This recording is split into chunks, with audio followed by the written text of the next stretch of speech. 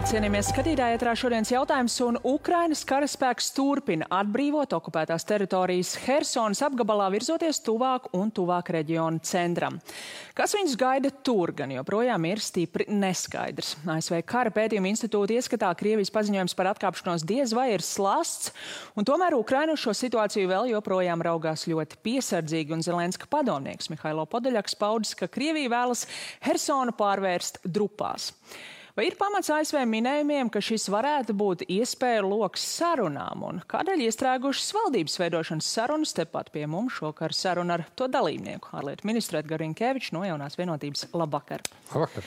Ar valdības sarunām arī sāksim gandrīz pirms nedēļas. Piektdienā bija 3 partiju tikšanās, tā no kuras Kariņkungs devās prom ātrāk, oficiālais iemesls cita tikšanās, bet partneri toreiz norādīja, viņš esot bijis gan saniknots, žurnālisti klāt nebija, nevaram komentēt, bet fakts kā tāds, jūs turpinājāt vadīt tās sarunas tajā dienā. Pēc tam iznācāt un presē teicāt, ka ir vienošanās par tām lielajām pamata tēmām, kurām ir jābūt iekļautām deklarācijā, ir vienošanās par tālāko darba struktūru un video no vēl jūs teiktā turpinājuma. Mēs šīs dienas laikā vēl sagatavosim un precizēsim konkrēto piedāvājumu un nosūtīsim kolēģiem izskatīšanai un saskaņošanai, lai tad šis darbs sāktos. Diskusijas par atbildību, par citiem jautājumiem, protams, turpināsies nākamajā nedēļā. Tātad jūs sakāt, diskusijas par atbildībām vēl turpināsies, bet darbs var sākties. Kariņkungs savukārt šonedēļ saka, kamēr nebūs atbildes par atbildībām no apvienotā saraksta, darbs nevar iet uz priekšu. Un jāsaka, tas ir arī tas, ko apvienotais saraksts šobrīd publiski atkārto pie katras iespējas, ka Lūk, ar Rinkeviču mēs vienojāmies tā, bet Kariņš pēc tam rīkojās citādi. Ir kaut kāda atšķirīgs uzskats jums, kā ir jāvirzās uz priekšu? Nē, absolūti nav. Es domāju, ka viss tas, kas izskanēja piektdien, tas arī notika. Par atbildībām vienošanās, kā jūs zināt, nebija. Tāpat arī piedāvājums bija, bet bija diskusija par to piedāvājumu, kā viņu tālāk apspriest. Bet es domāju, ka mēs esam nonākuši tajā situācijā, kur mēs varam, protams, diskutēt, kas notika pirms nedēļas 3 vai 4. Šobrīd, manuprāt, mēs esam visi sapratuši, ka pirmām kārtām ir jāmeklē tāds modelis un risinājums, kas ļauj varbūt pārcirst šo Gordiju mezglu, saglabājot cieņu visām 3 koalīcijas partijām. Mēs par to esam konsultējušies, kā jūs zināt, šodien no rīta Nacionālā apvienība. Mēs esam vienojušies arī vairāk strādāt, tā klusās diplomātijas konsultāciju ietvarā, jo tas var dot zinām rezultātu.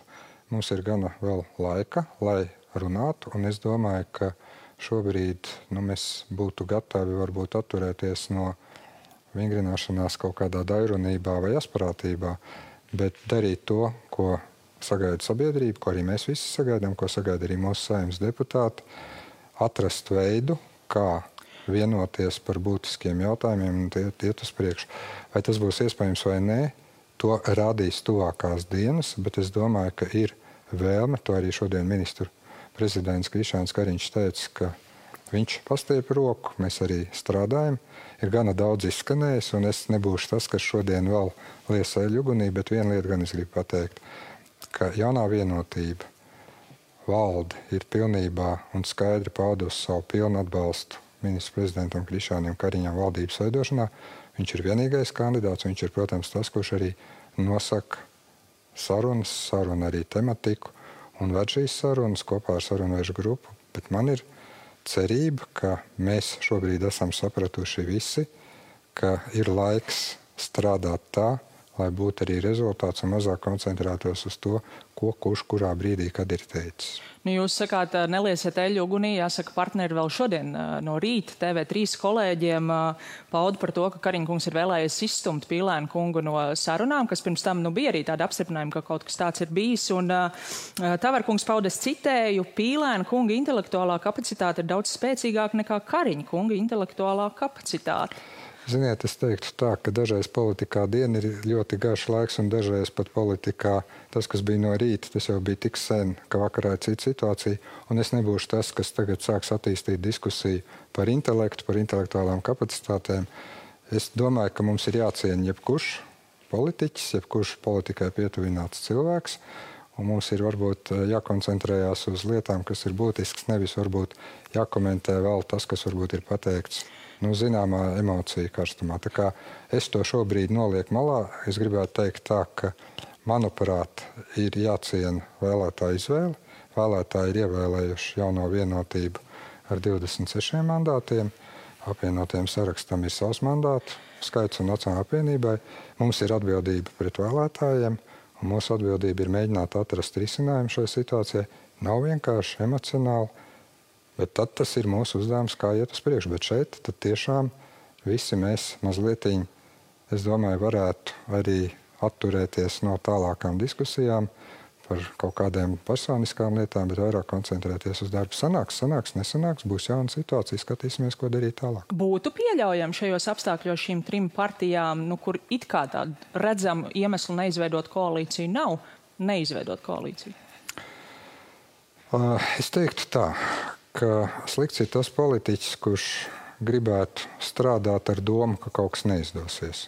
Ja mēs tiešām gribam vienoties par valdību, vienoties par darāmajiem darbiem, risināt ļoti daudz dažādas problēmas, tad es teiktu, ka uzdevums ir domāt par to, kā izdarīt, nevis kā neizdarīt. Bet es gribētu tad vēl precizējot to, ko jūs teicāt, ka ir jāmeklē kaut kāds risinājums tā, lai visi ar godu no šīs situācijas iziet, tad es saprotu pareizi, ka tur varētu būt kaut kāds risinājums, kas nav gluži tas, ko ir piedāvājis Kariņkungs, nav gluži tas, ko prasa apvienotais saraksts, kaut kāds kompromiss? Lūk, tas ir tas, par ko mēs šobrīd runājam un strādājam.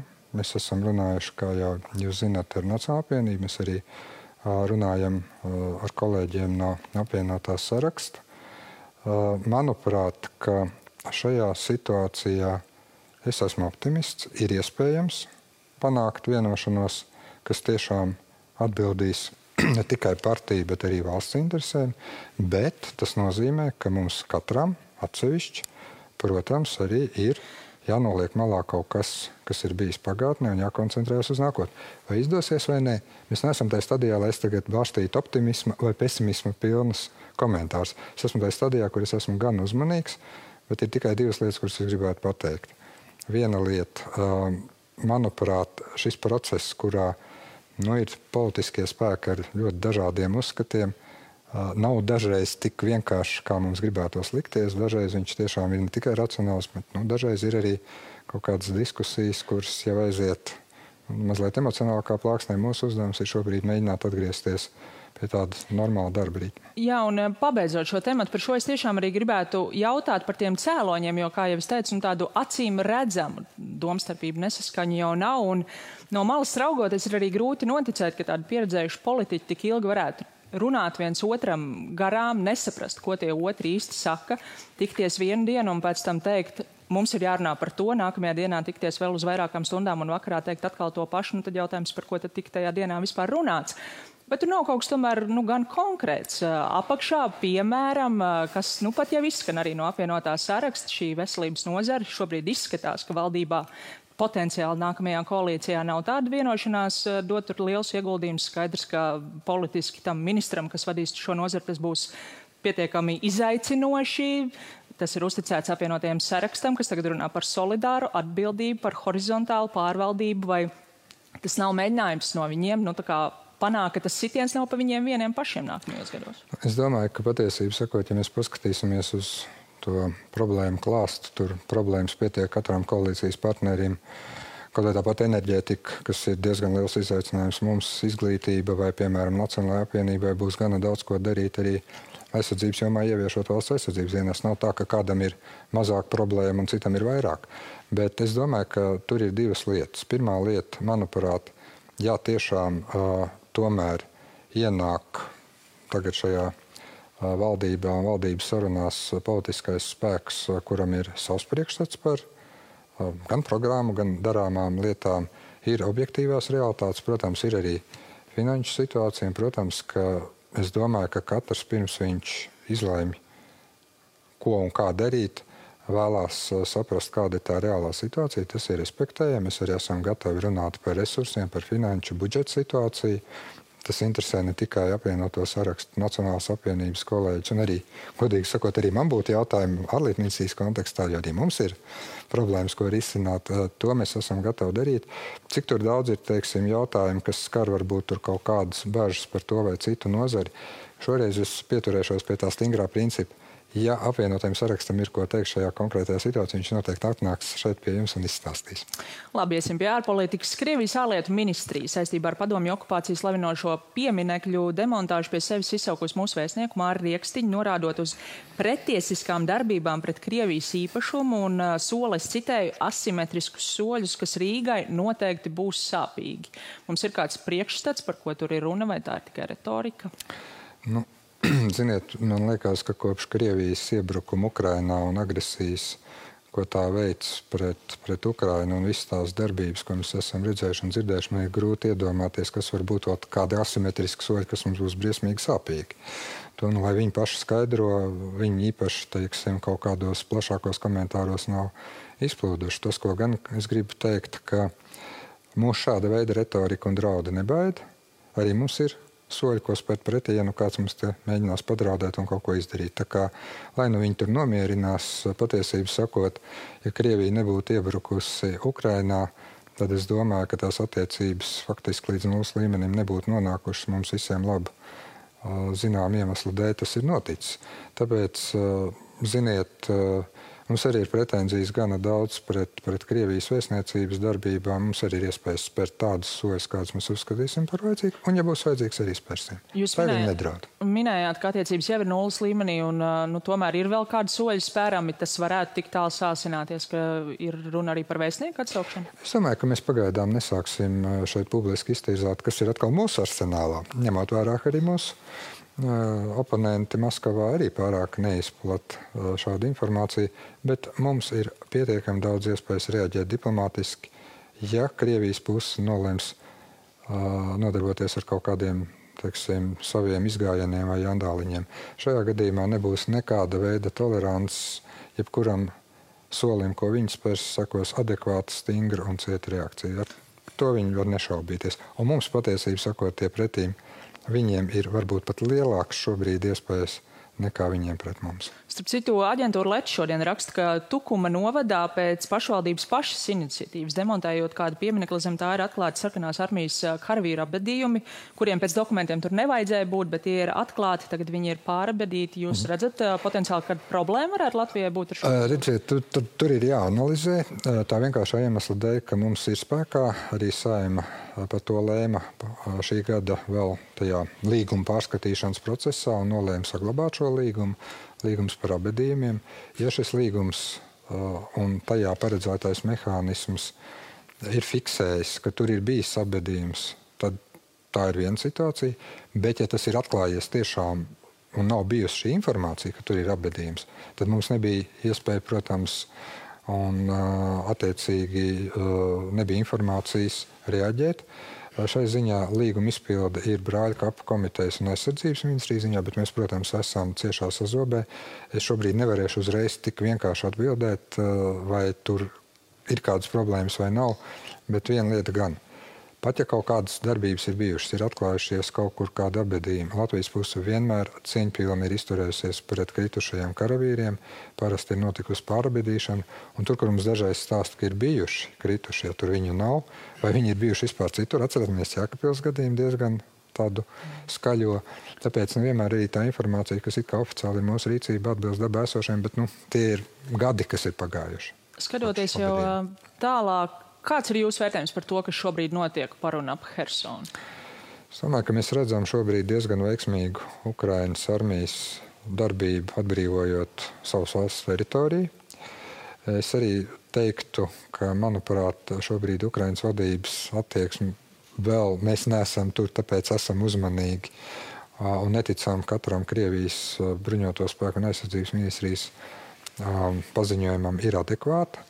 Bet ir pilnīgi skaidrs, ka joprojām šī situācija Krievijai kļūst arvien sarežģītāka, tāpēc arī izskan arvien tādi izmisīgāki brēcieni pēc to, ka tagad sēdīsimies gan pie sarunu galda. Un šeit es gribētu teikt, ka Latvijas pozīcija ir bijusi skaidra un nemainīga.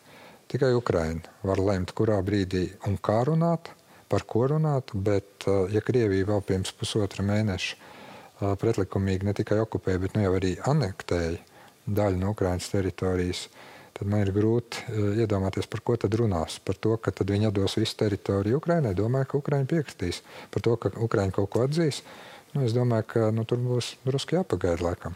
Vienlaikus mēs redzam, nedēļas sākumā no ASV parādījās šīs ziņas, ka viņi uzskata, ka ja Ukraina tagad atkaro Hersonu, tad tas varētu būt labs brīdis, kad no spēka pozīcijām sākt sarunas ar Krieviju. Nepagāja diennakts šķiet, kad parādījās šīs ziņas par Krievijas karaspēku atvilkšanu no Hersonas. Tagad atkal no ASV tur kāds ģenerālis izteicies, ka varētu būt sarunu loks pavēries, vai no atsevišķiem sabiedrotajiem nevarētu nākt spiediens tagad Ukrainā? Jā, es zinu, bija šī informācija, kas bija vairākos ASV medijos izskanējusi.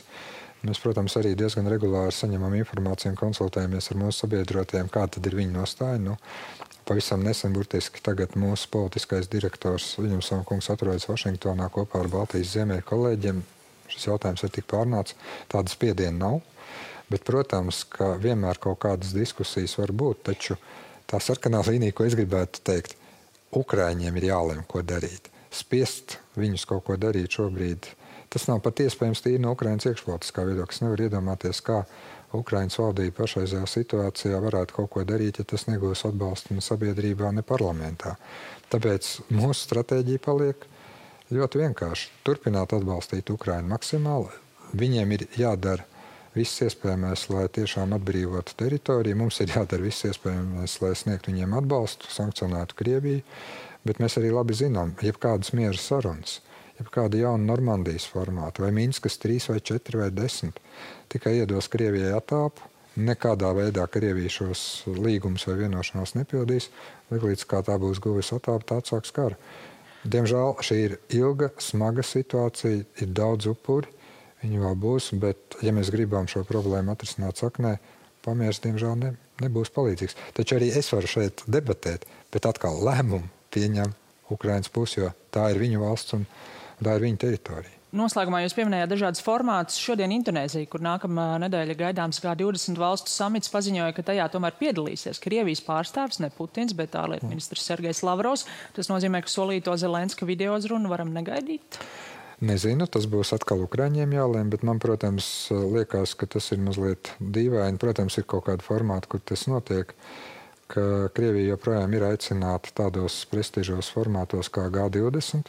Protams, tajā ir ne tikai Eiropa, tajā ir Āzijas valsts un vēl Latīņamerikas valstis, bet manuprāt, ka tas tomēr parāda, ka ja mēs Eiropā, NATO un G7 tomēr saprotam, kas notiek, tad darbs, jo tālāk no Ukrainas, jo sarežģītāks tas ir. Bet, manuprāt, tas atkal būtu, protams, Ukraiņiem jālēm, vai būs vai nebūs video uzruna. Bet, manuprāt, tas tiešām ir nepareizi, ka Krievija joprojām ir G20 dalībvalsts. Paldies jums par sarunu. Jāsaka, pirms pāris stundām Zelenska biroja vadītājs sociālajos tīklos pauda, ka ir gaidāmas labas ziņas. Cerēsim uz tām un, protams, arī vēstīsim par tām, ja tās tādas būs nākamajos ziņu izlaidumos šovakar. Paldies jums par uzmanību un tiksimies nākamnedēļ.